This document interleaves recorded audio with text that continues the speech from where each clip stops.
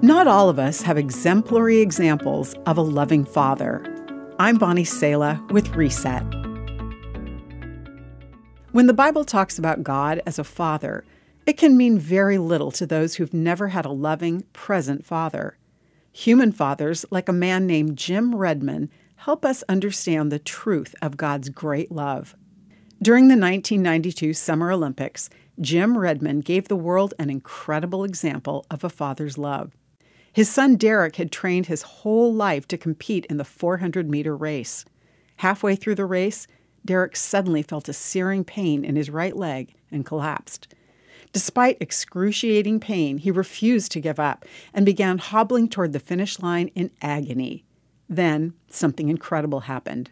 A man suddenly broke through the security barriers and rushed onto the track. It was Jim, Derek's father. With tears streaming down his face, Jim wrapped his arm around his son, supporting him around the track to the finish line. As they crossed, the entire stadium rose to their feet.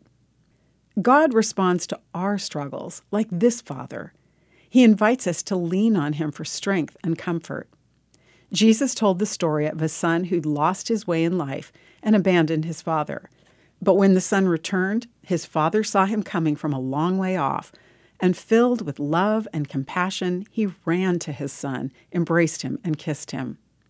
Even when we find ourselves desperate after abandoning God to live as we please, God, our Father, isn't ashamed of us.